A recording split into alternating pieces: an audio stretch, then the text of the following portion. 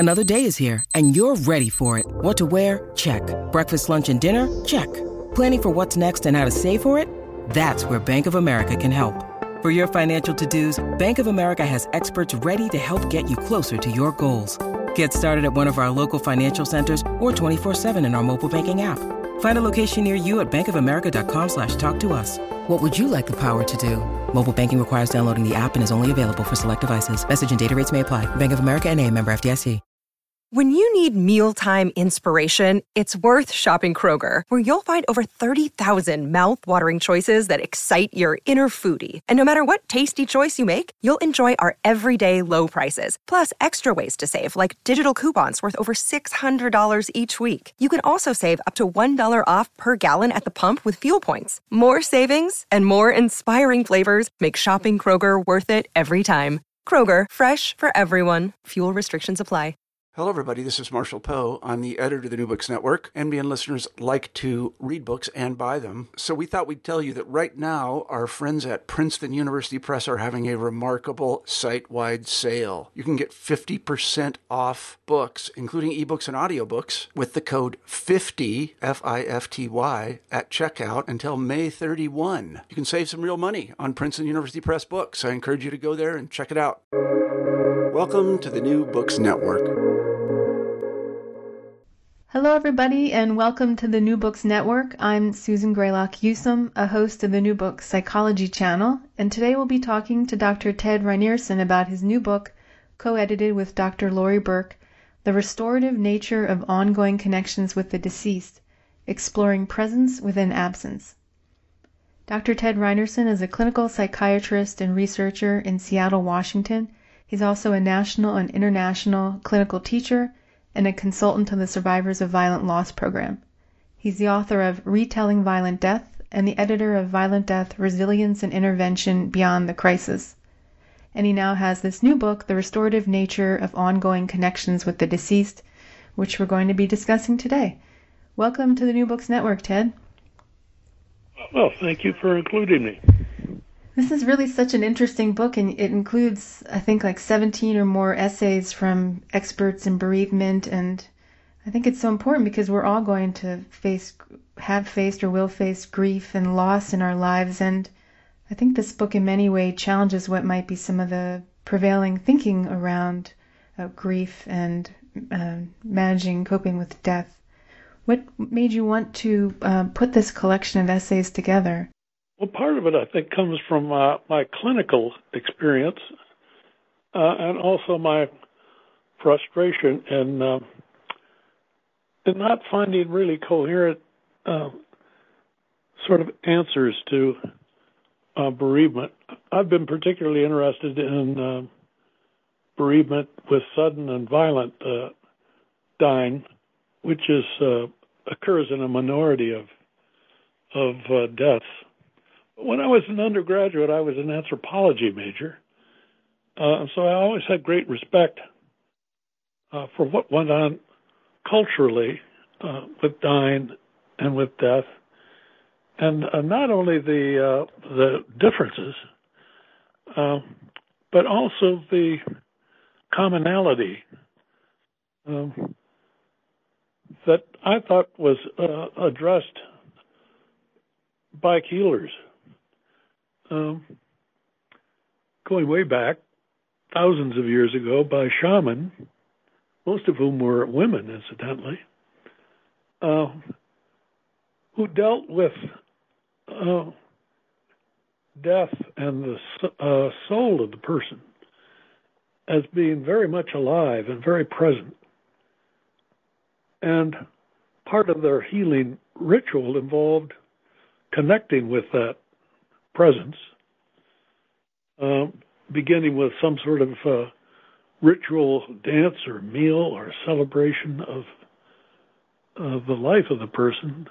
And then the shaman would make a direct connection in the spiritual world with the presence of the deceased to establish what I think probably what went on, because a lot of this was not written, was an opportunity for a verbal connection with the deceased, because in that point in history, distress was understood as being spiritual distress, and the reason that the person would be grief-stricken was that the spirit of the person who had died was imbalanced.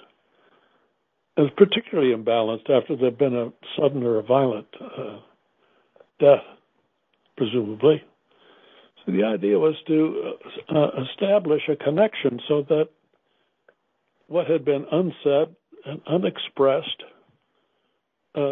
could begin between the soul of the deceased and the person who is so distressed with either persistent sorrow or sometimes PTSD with panic attacks, high anxiety, and an ability to devote themselves to living. Presumably that's what grief-stricken people were going through, because grief, which is just an exaggeration of sorrow as I see it, and of mourning, there isn't anything specific about it. It's just that it's more intense and enduring and fixating. But presumably that was going on many thousands of years ago, as it continues to go on descriptively in people with fixated grief.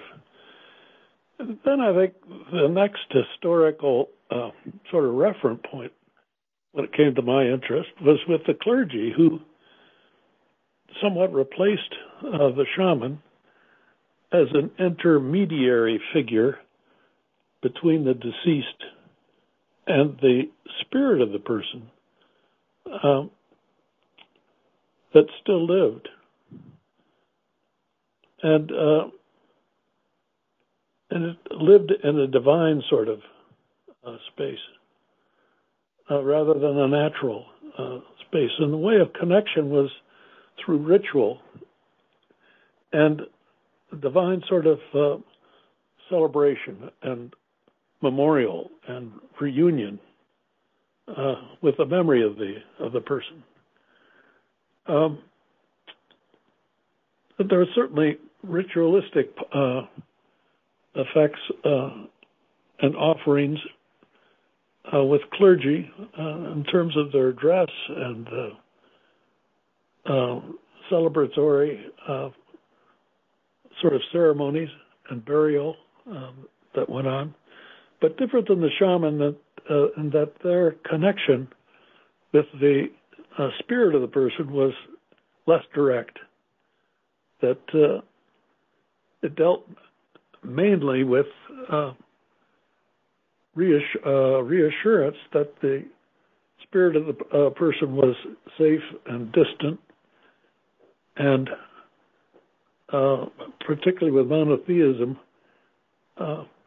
in a place that promised some sort of reunion eventually, if you had that sort of belief system. And then last in line, of course, and obviously this is a gross sort of simplification, comes the therapist. And the therapist, unfortunately, as I see it, isn't comfortable admitting that we continue to use a lot of these techniques and approaches with grief therapy. Sometimes they get lost in standardized sort of protocols, and that can become rigid in terms of what people focus on. I'm talking about the therapists. And certainly their models do not involve spiritual and soul sorts of considerations as they might. Grief has a psychologic sort of basis.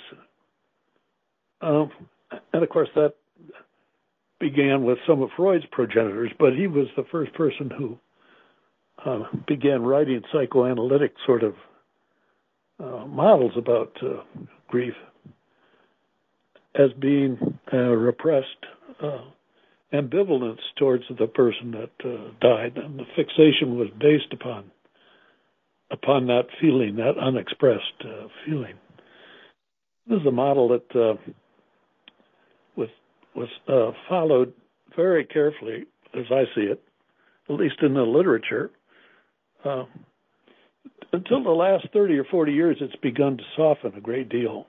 George Bonanno's work at Columbia, pointing out that probably half of people, he's focused mostly on spousal bereavement,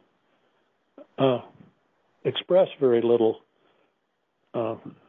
grief. Well, little meaning for a short period of time. It seems to resolve within 4 to 6 months spontaneously. And that not everyone goes through a prolonged episode of sorrow. And recently, there have been several books that have focused more on the continuing relationship with the memory of the person. So we've gone from soul to spirit to now to memory.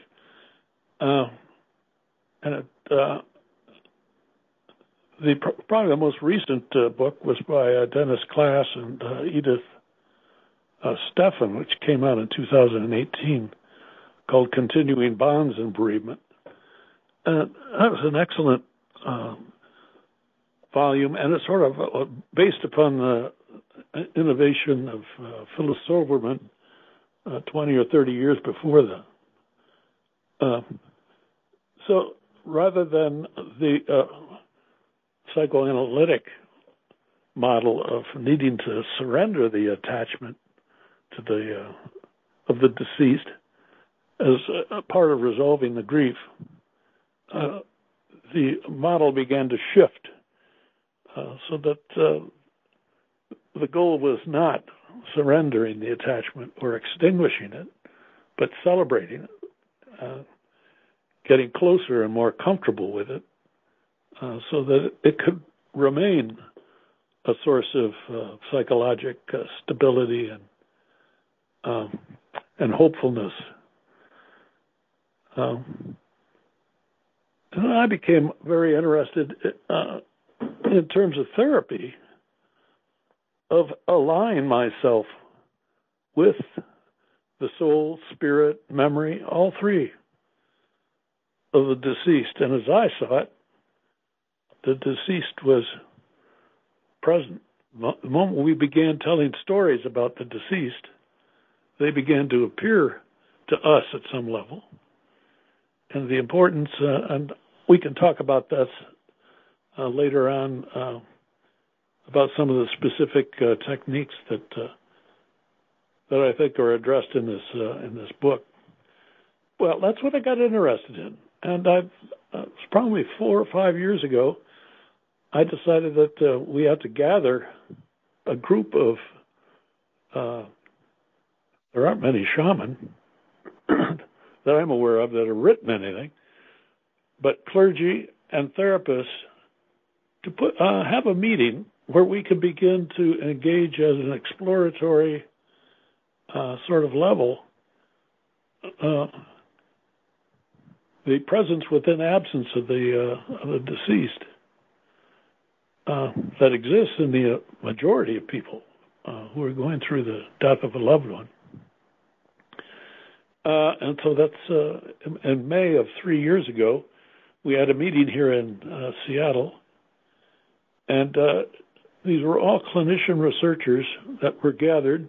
They're either psychiatrists, and of course there aren't many of us that are doing this sort of work in psychiatry, mostly psychologists, and there were the psychiatrists were a different sort of lot. I found a psychiatrist who's actually using shamanic techniques. He's a board-certified psychiatrist who wrote a chapter on that. Another board-certified psychiatrist who's a Buddhist who wrote a chapter sort of connecting those two concepts. There are 3 or 4 clergy representing all of the faiths talking about how grief is managed in their clerical models and in their practice.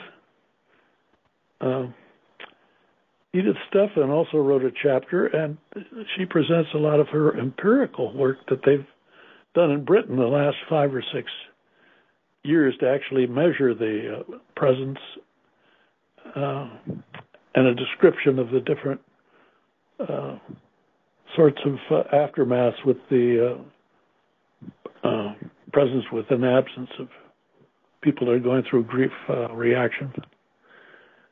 And the book was co-edited with Laurie Burke, who's a psychologist in Portland, who has done most of her work with spiritual sort of unrest and spiritual belief systems. And she had there were 2 very powerful panels of patients with whom she had worked. One panel dealt with dealing with mediums, 3 or 4 women that had very positive experiences with that. And Camille Wortman wrote 2 chapters on the expression of and healing of grief through the internet. I had no idea that so much information and work was going on the internet. Those are 2 really interesting chapters. So this all came from a gathering of various concepts and models and clinical insights about dealing directly with the image of the person after death, and with a spirit of investigation and sort of a cheerful irreverence about some of the things that have been written early on, particularly the psychoanalytic sort of concepts, which of course are very helpful, but not doctrinaire at all. So it was that kind of a meeting. And it was so stimulating that we decided to write a book. And I think Laurie Burke has done the lion's share of work on the editing. I think I've been more responsible for helping her to gather these people and to make sense out of what they've written. But they're all good writers. I'm impressed with that as well. So I think it's a good read.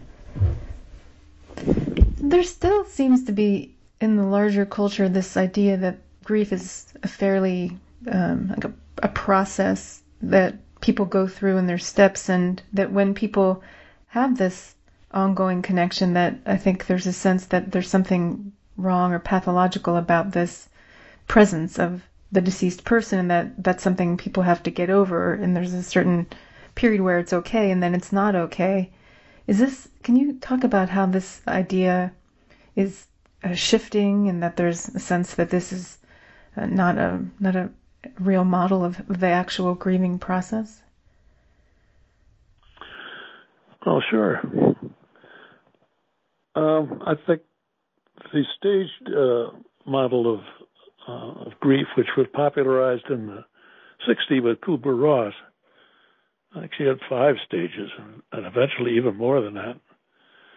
And I think that's become very popularized because it's handy. It's a plan. It's something that lends coherence to what's going. And there's something almost epigenetic about the stages. You begin with shock, and then you go through finally through a process of acceptance.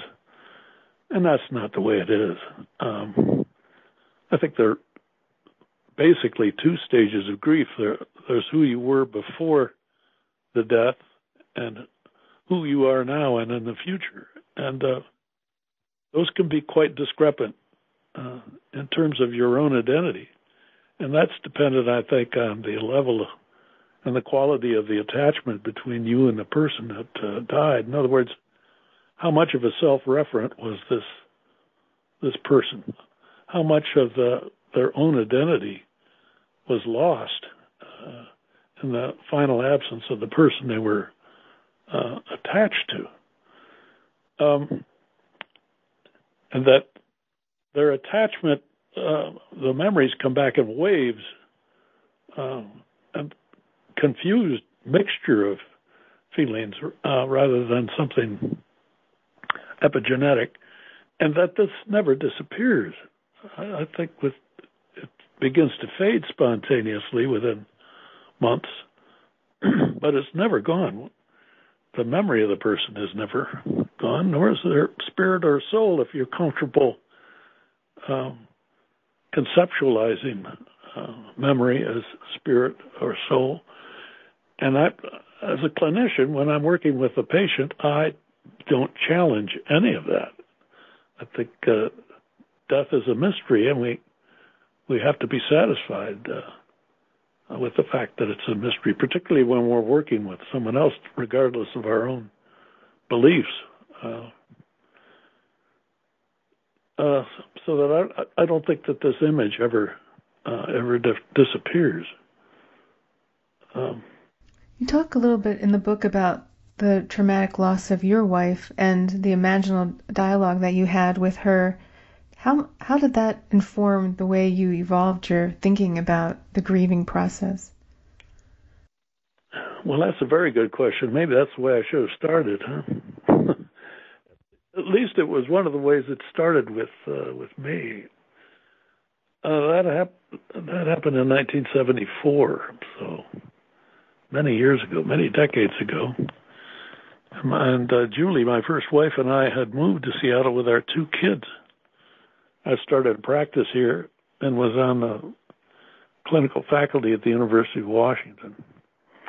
And she became terribly depressed when she was pregnant with our 3rd child.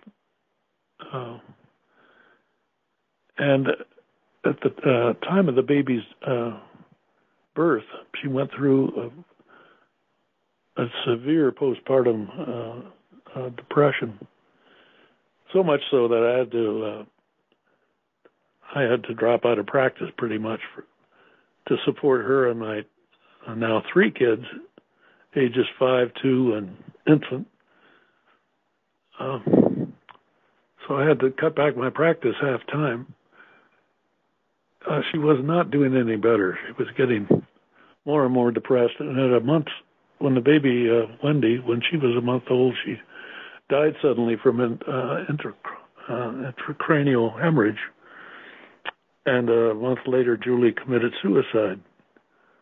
So where before I'd been, an empathic clinician when it came to the whole area of grief, at that point I became very much a participant observer in not only grief, but in sudden, to me, violent dying, even though it wasn't violent to Julie.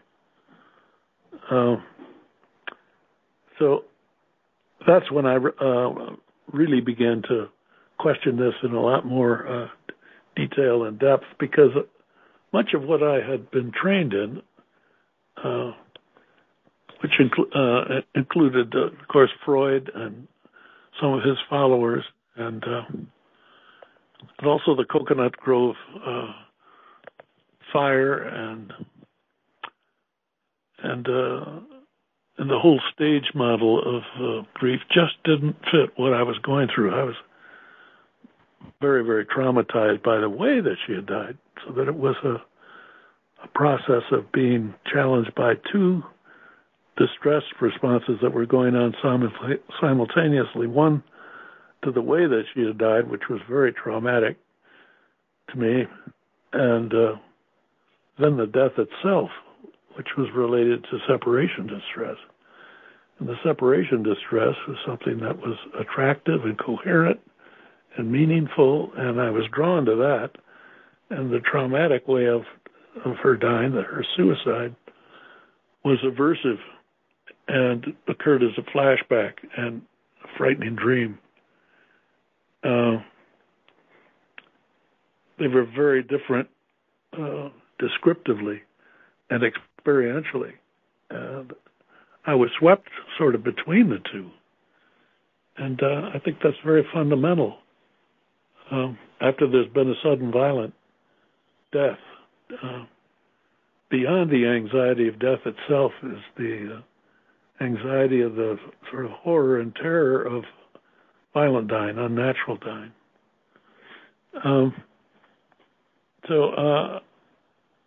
I think it was probably 7 or 8 years later I began to write about what I had experienced privately.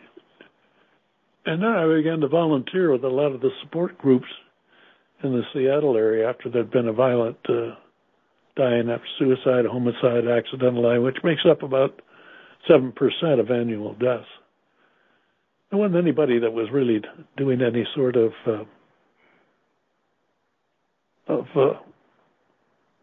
organized research or writing on this topic at that time, and I wasn't in a position to have done really rigorous research in the setting where I was working. I was primarily a clinician, so I wrote a lot of anecdotal sort of observations and papers, and it wasn't until I began getting promising practice grants from the Department of Justice that I was able to set up a teaching program and a manualized intervention.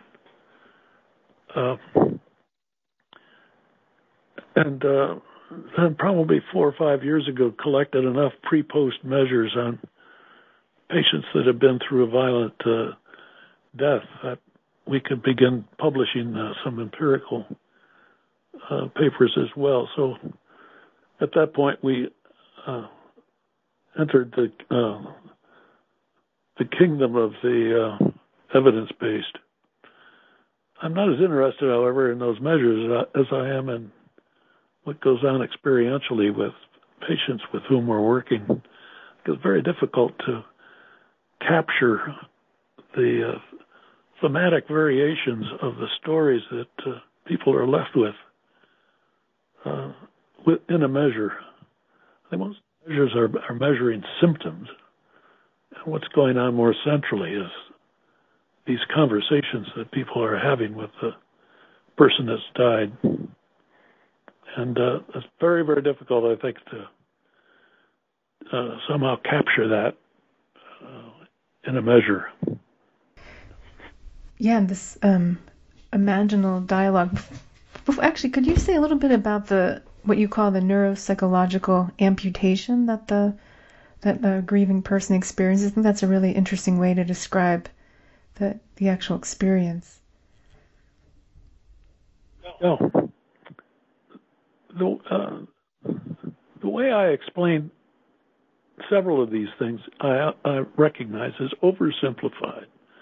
I exaggerate and I simplify something that's enormously complex.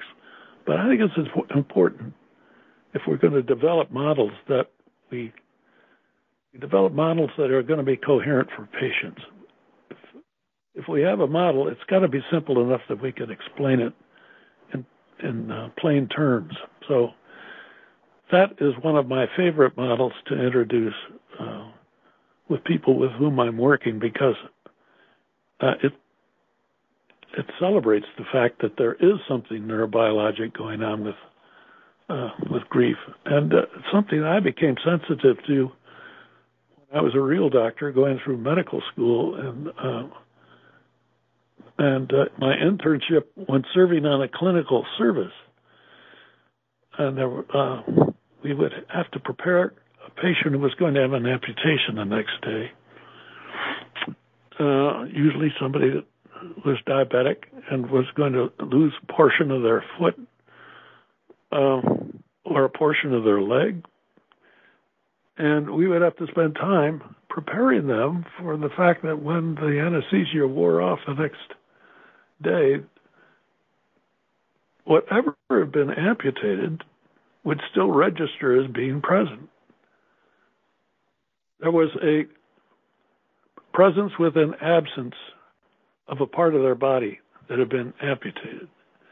And it was even called that, phantom phenomenon after amputation. And we know that this is registered in a rather complex way within different centers in the brain that are apparently responsible for the schema of the body. So that even though that part of the body has been amputated centrally within these different centers, it still registers in terms of the circuitry and we think, and the activity of that area of the brain, which never disappears. It moderates. And I think this is a helpful sort of rough analogy to what goes on after the amputation of a part of our identity, which happens with grief. We've lost a part of ourself, and that part of ourself still exists as a phantom presence. And it's registered as memory, not as physical sensation, as is the fact with amputation of a body part. But it registers as a narrative memory of the life that we led with them and where they have gone. It doesn't make sense just to feel a void for many people. And at a neurobiologic level, this is, I think, what's responsible for searching, for misidentifying people that we see in a crowd. Sometimes we need to even follow them. Is the loss of the part of ourself, and with attachment, strong attachment, that's invariable. It is, however, strong attachments are not invariable. So that I think in individuals that have been through a family where the whole attachment system has been decimated, say with a father who's been sexually and physically abusive of members of the family, and he's been murdered in a bad drug deal, that the feeling can be more of relief than grief with many of the members. And I think also the quality of the attachment shapes and shades the grief reaction. There's a difference between the compulsive need for the presence of someone that's almost childlike. I have to have this person before I have to have them close to me before I feel safe. That's different than the attachment of a mother to a child, which is almost goes in the reverse direction, where the safety and the proximity of somebody that I love is more important than my own safety. So compulsive caregiving can be just as problematic as compulsive care seeking. So that's important to try and delineate too. We know that with grief reactions, the interaction that's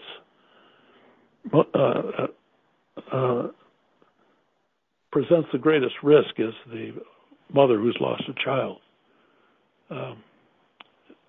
That's the level of attachment in that relationship is usually much stronger. And men also have a strong, fathers I'm talking about, have a strong attachment, but it's expressed in a different way.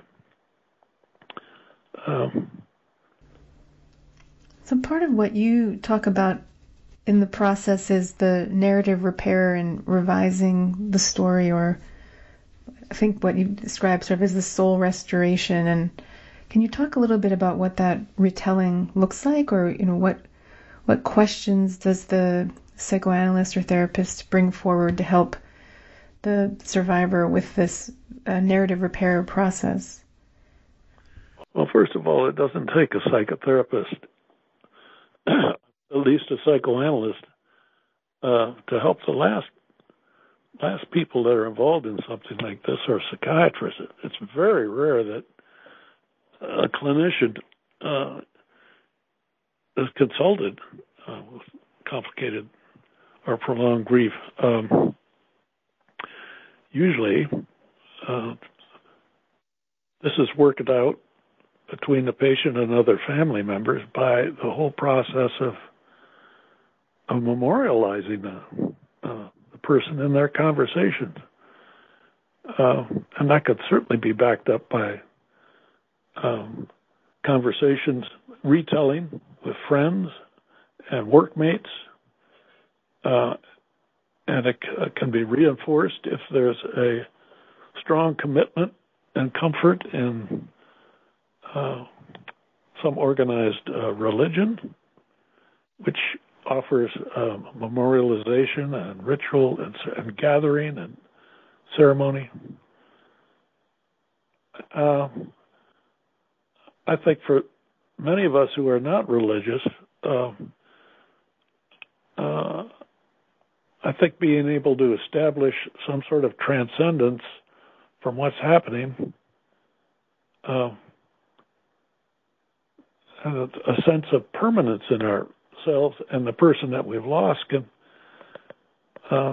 be found through nature, through water and mountains,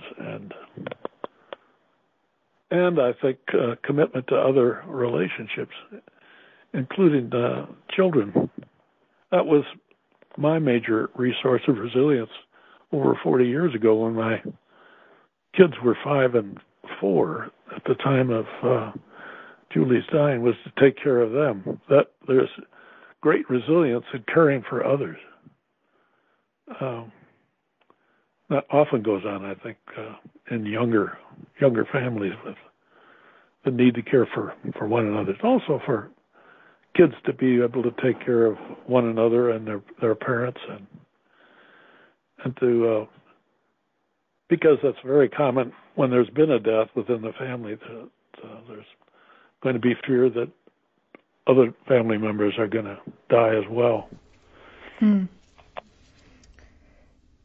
Yeah, you said we must retain an artful stance, and I think that's a really wonderful way. And you're talking also about how those of us who just have family members or friends who have had someone who are going through grief, how we can be helpful, because I think there is a tendency to people not want to mention the dead person and to avoid the conversation. And I think you're suggesting that we could take a more artful approach and actually be more proactive in celebrating that. I mean, is that something that you hear with people who have had a loss, that they want to be able to talk about the person and they find that others don't really let them or try to avoid that?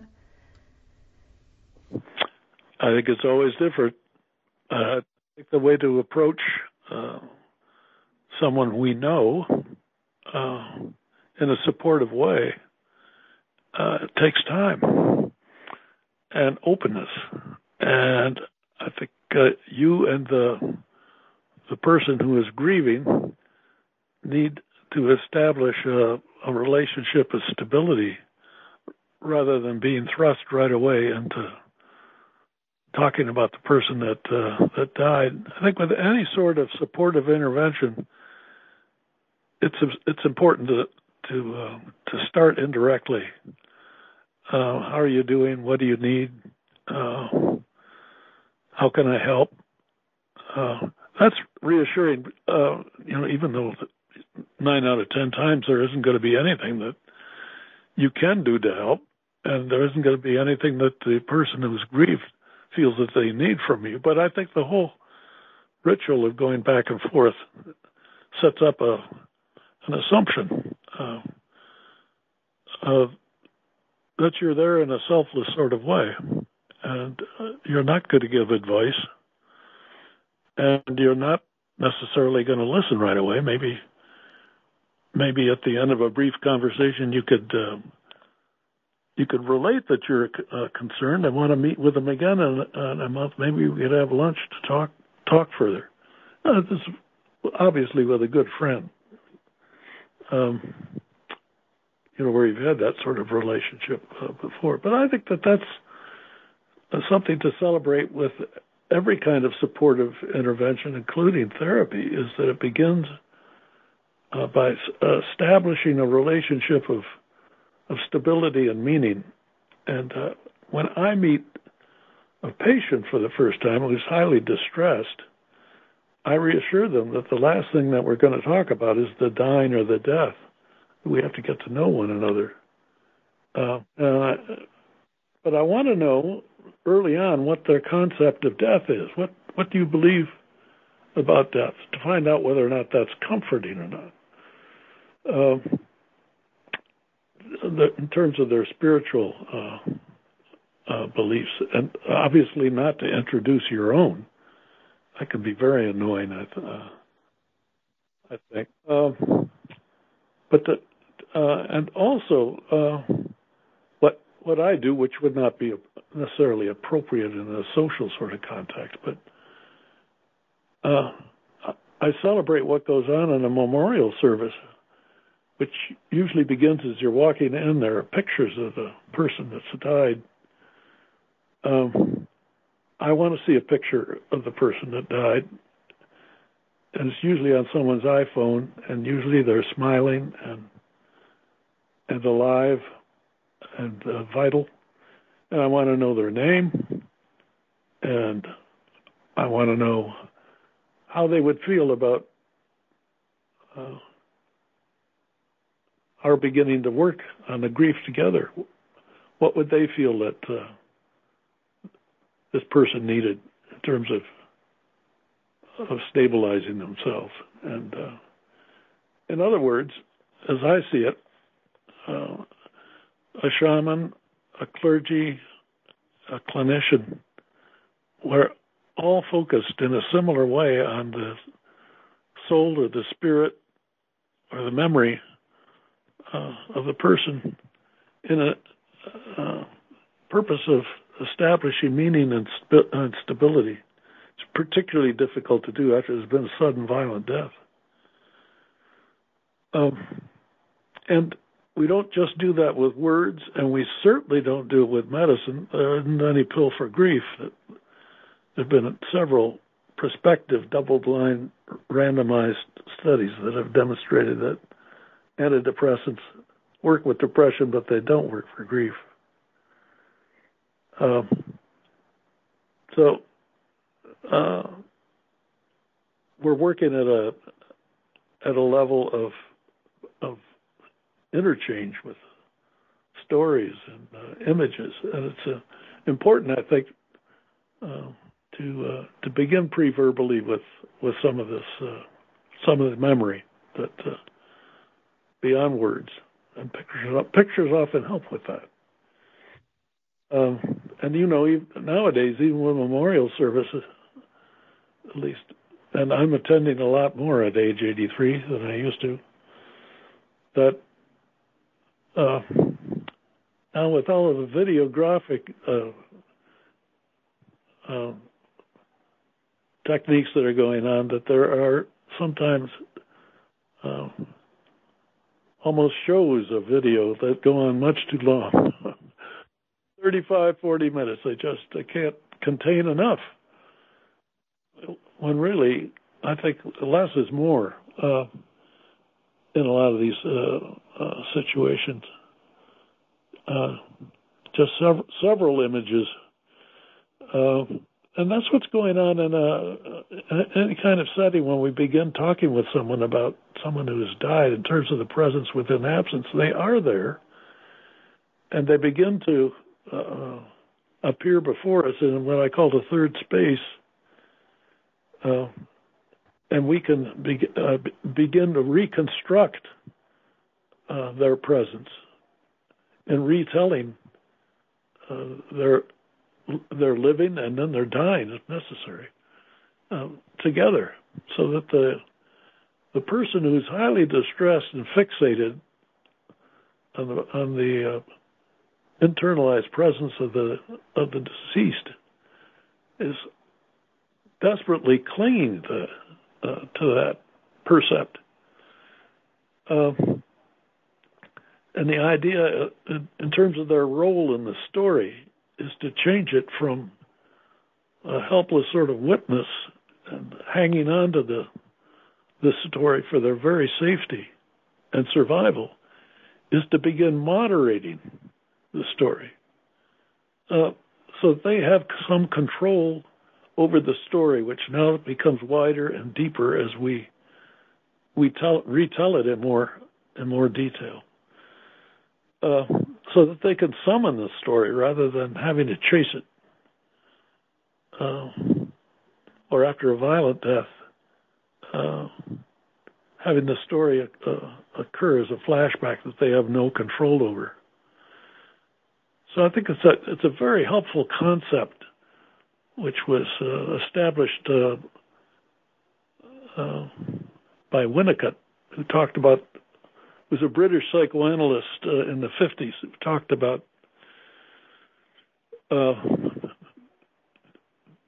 what he called a third space, an imaginal replay in children that we don't really lose. Unfortunately, we try to repress it as we become adults, and adults aren't nearly as comfortable dealing in an imaginal way about death and dying as children are. Children can draw imagery about the person that's died in terms of where their spirit is, and they can try and reverse what happened and try and tell a different sort of story.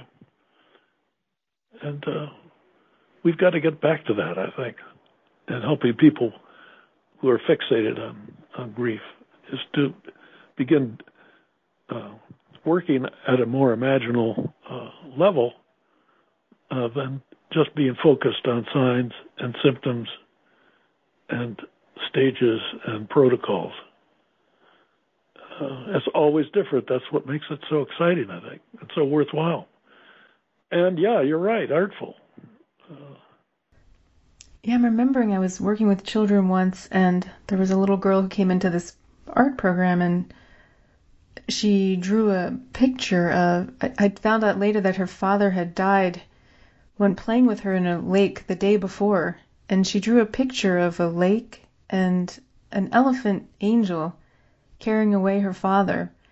And she was explaining this to me as she was drawing, and then her cousin was there and told me what had happened. And it was really interesting to me to see how she was imaginally working through, understanding what that experience had been like.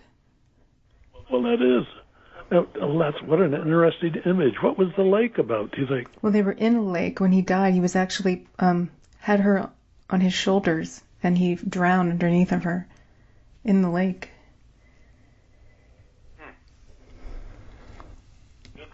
Yeah, and it was the use of the elephant was really interesting, and how, because I'd asked her about elephants. We were talking about animals, and I mentioned elephants. And then she started drawing it and used the elephant as a way to carry her father's angel out of the lake. Yeah, of course. My image of that of elephants is the elephant who's totally submerged, but his trunk is out of the water. There's some mastery going on with something that big and strong. Yeah. We talked a little bit about the change of identity that happens. Can you say a little more about that as you've seen people go through the process and how they're able to make the grieving becomes a rite of passage for their own identity? Because I think that's an idea that isn't really prevalent in our culture at this time. Well, it should be, particularly with grief, I think. Von Gennep, who was he did most of his research in the early 1900s in Australia. He was an anthropologist. And what he established was the importance of social and cultural rites of passage, which begin at birth. And there are many of them, but the ones that are most luminous, at least in Australia at that era, were times of birth and fertility, and then starting at around adolescence, with a rite of passage to early adulthood, and then a rite of passage to when you were married and had your own child, and then a rite of passage whether you became a warrior or established some sort of social identity, and a rite of passage with graduation. All of these promise some sort of progression of respect and power within the culture or the society, and of maturing, and it's something that people look forward to and celebrate. However, the rite of passage of dying and death is more complex. It's a time of loss and of grief, and it's not a passage that people necessarily want to go through. That's not always true, obviously.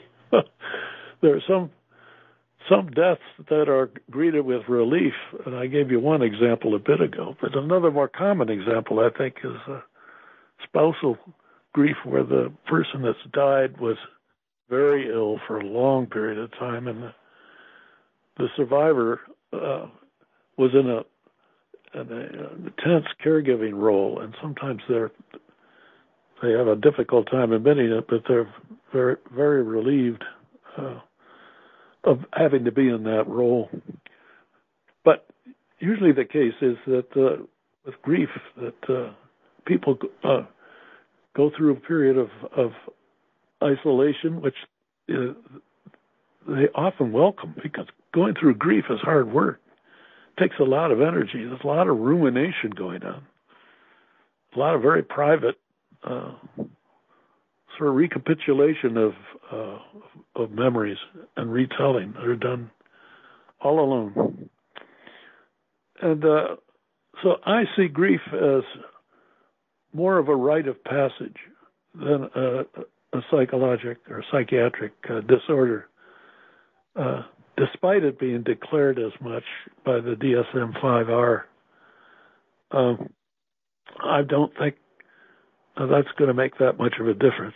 There are some people that have been dreading that decision. I think that prolonged grief certainly exists as a disorder. I think it's very rare. Well, it depends on the attachment relationship, and it depends on the form of the dying, but maybe 10 or 15%, probably less than that. And that most of the time this all clears over time spontaneously, but it never completely disappears. It's, as I see it, more of an adjustment disorder than it is a psychiatric disorder such as major depression or schizophrenia or some of our other disorders that have a clear neurobiologic substrate. So that even though grief does have a neurobiologic substrate, I think it's more of an adjustment than something, a disorder that becomes much more disabling. And of course, that's one of the frustrations of psychiatry, is that all of our models, or at least our diagnostic criteria, are descriptive. We don't understand in a fundamental way what's going on neurochemically, or if that's what's responsible. We don't have a firm, empirical, predictive way of understanding what's going on with a lot of these disorders. We have too many disorders, as I see it. Regarding prolonged grief, have you seen any, what kind of changes have you seen with COVID in the way that people are experiencing death in different ways, and how is that altering or influencing the grief process? Well, I think one of the ways, just in terms of, it's an interruption in the rite of passage. The thing that I think that's been so tragic about COVID is not only because it's swept throughout the world. We've lost 1 million people here in the United States, but it has this whole political aftermath that's gone on. But more centrally, I think, in terms of the ritual of dying, is the family is isolated from that process. There's no role for them in the dying narrative. The dying narrative should include them. They should be there, holding the person. I'm talking about physical proximity, saying goodbye, ringing around the bed, respecting the person, doing all that they can to rescue the person. All of this is taken out of their hands the minute that somebody goes into an ICU with COVID. The dying isn't stigmatized in a social sense, the way homicide or suicide is. But it's very fearful and contagious, which makes it a different sort of process as well. So they're all, what the medical authorities are doing is trying to protect the rest of us from dying with the same disease. But with a family, there's something very aberrant that's introduced into this, in the interruption of what should be a natural sort of process for dying. And it's gonna have some enduring effects. There's no question about it. I don't think that it's going to be a major sort of inducer of prolonged grief. Again, because so few people have to go through something that severe. I think it's probably overplayed in the press, as I see it. It does seem like there's an opportunity with how we think about the grieving process and it as a rite of passage to really have death and dying in our lives be part of how we really fully embrace being alive, and that thinking differently about the connection with the deceased and the way the practitioners in your book talk about it is a really powerful way for us to think about life itself. Well, I couldn't agree more. One of the chapters in the book is by John Ruark, who is a psychiatrist. He was on the faculty at Stanford, recently retired. Had a tremendous amount of experience with death and dying. And what's interesting about his writing is that he's a Buddhist. And, of course, the Buddhist belief about suffering and death is very confrontive and accepting. And I'm Buddhist to that extent. I think about dying every day, and I didn't. I don't think before my first wife died. But I am the youngest of 4 children. And my parents and my 3 older siblings have all died. So at 83, I'm left as the sole member of my nuclear family, which I think, as we get older, we have to go through this more frequently, and it doesn't get any easier either. Each one of the people that I've lost has a specific sort of attachment relationship with me. They're all different. But I think it was very helpful that I came from the sort of family that was able to talk at some length and some detail about dying and death, and we were able to share a lot of our concepts about not only a meaningful sort of life, but also a meaningful sort of death, and be able to talk with one another about that before the dying, which we don't do often enough, I don't think, in our culture. We do have, an awful lot to avoid talking about death, because death, most deaths occur in hospitals where we're doing everything that we can to avoid it. And And of course we do. I don't mean to discourage that. But on the other hand, we know that there's, in a final sense, nothing we can do to avoid it. And the importance of accepting that as a part of life and talking about it. Or at least allowing yourself to experience it, that possibility, which I do on a daily basis. It's not anything I'm obsessed with, but I think there are times where I'm so happy with life that you can't help but think about what it would be like without it, or what it would be like for others without me. Yeah. Well, it's been really enjoyable to talk with you about death today and life. We're just about out of time. Is there anything else that you'd like to add?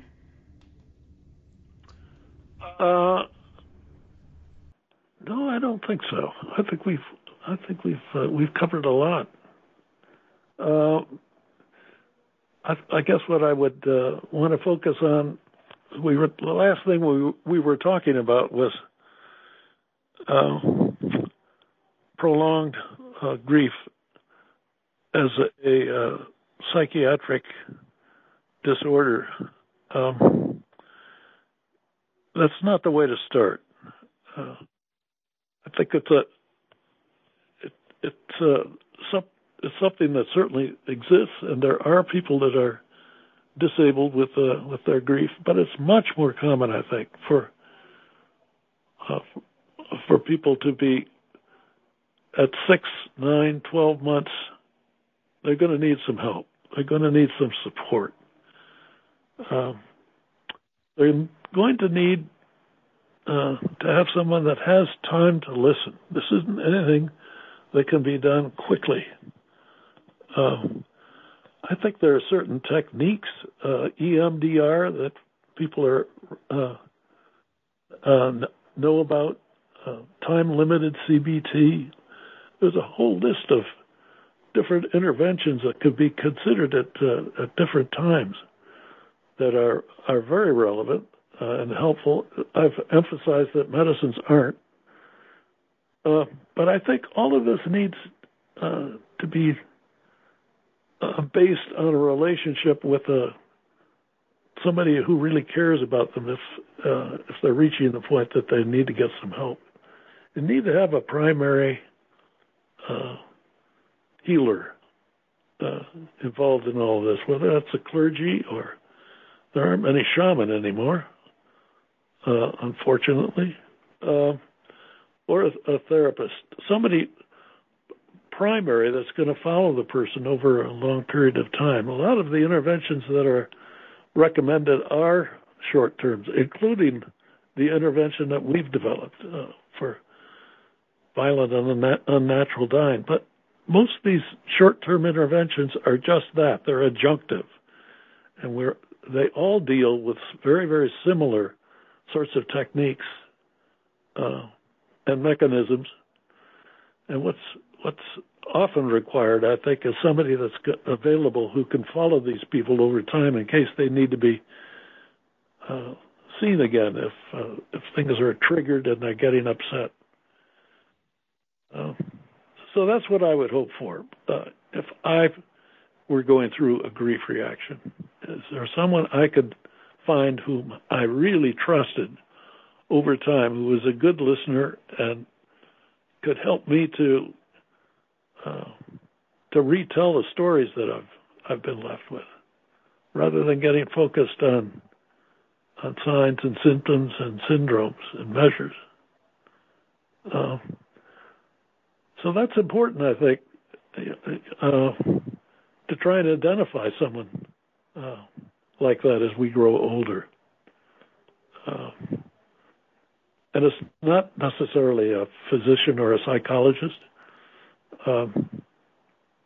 It could be certainly a family member or a close friend or a clergy. But someone you can really depend on. We all need that. We all need that from the time we're born, really. But it certainly doesn't diminish or disappear altogether. It's one of the first questions I ask as I'm working with someone is, who can you depend on? who takes care of you? And we all need that. Well, not all. Once again, I start getting extreme. Maybe that's a good way to end, is to admit that I do get extreme just for teaching purposes anyhow. But it's been a pleasure. And hope your audience appreciates this and gets something out of it.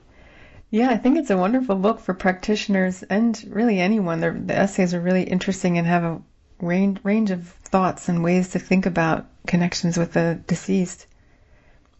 Well, thank you so much for being with us today, Ted. It's been really interesting to think more deeply about how we approach death. I'm Susan Graylock Usum, and this is the New Books Network. I've been speaking with our guest, Dr. Ted Reinerson, about his new book, co-edited with Dr. Lori Burke, The Restorative Nature of Ongoing Connections with the Deceased, Exploring Presence Within Absence.